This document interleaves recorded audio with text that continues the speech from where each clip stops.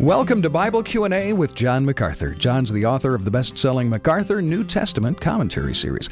You ever read through the genealogy in Matthew's Gospel and wondered about some of the names there? Like Tamar, the incestuous daughter-in-law of Judah, or Rahab, the harlot from Jericho, and Bathsheba, the adulteress who sinned with David. All three women were scandalous sinners. So it begs the question, John, why does God include this checkered history in Jesus' family tree? Well, that is a very easy question to answer because those are the only kind of people he has to work with.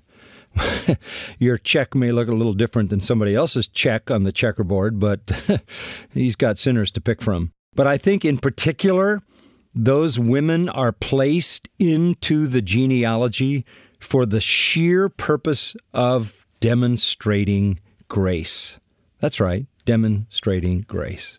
Those genealogies also include Abraham, who was a sinner and put his sin on display in his lack of trust in God.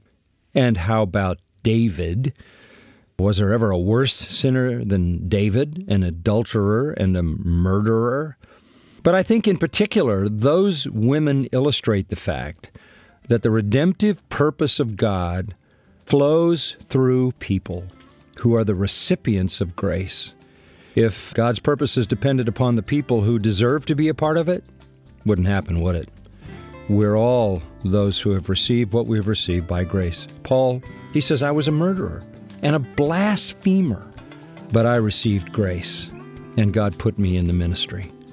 God is in the business of working his wondrous redemptive purpose through the people who are what they are by grace. Thanks, John, and thank you for listening to Bible Q&A with John MacArthur. For more in-depth teaching from Matthew, visit MacArthurCommentaries.com.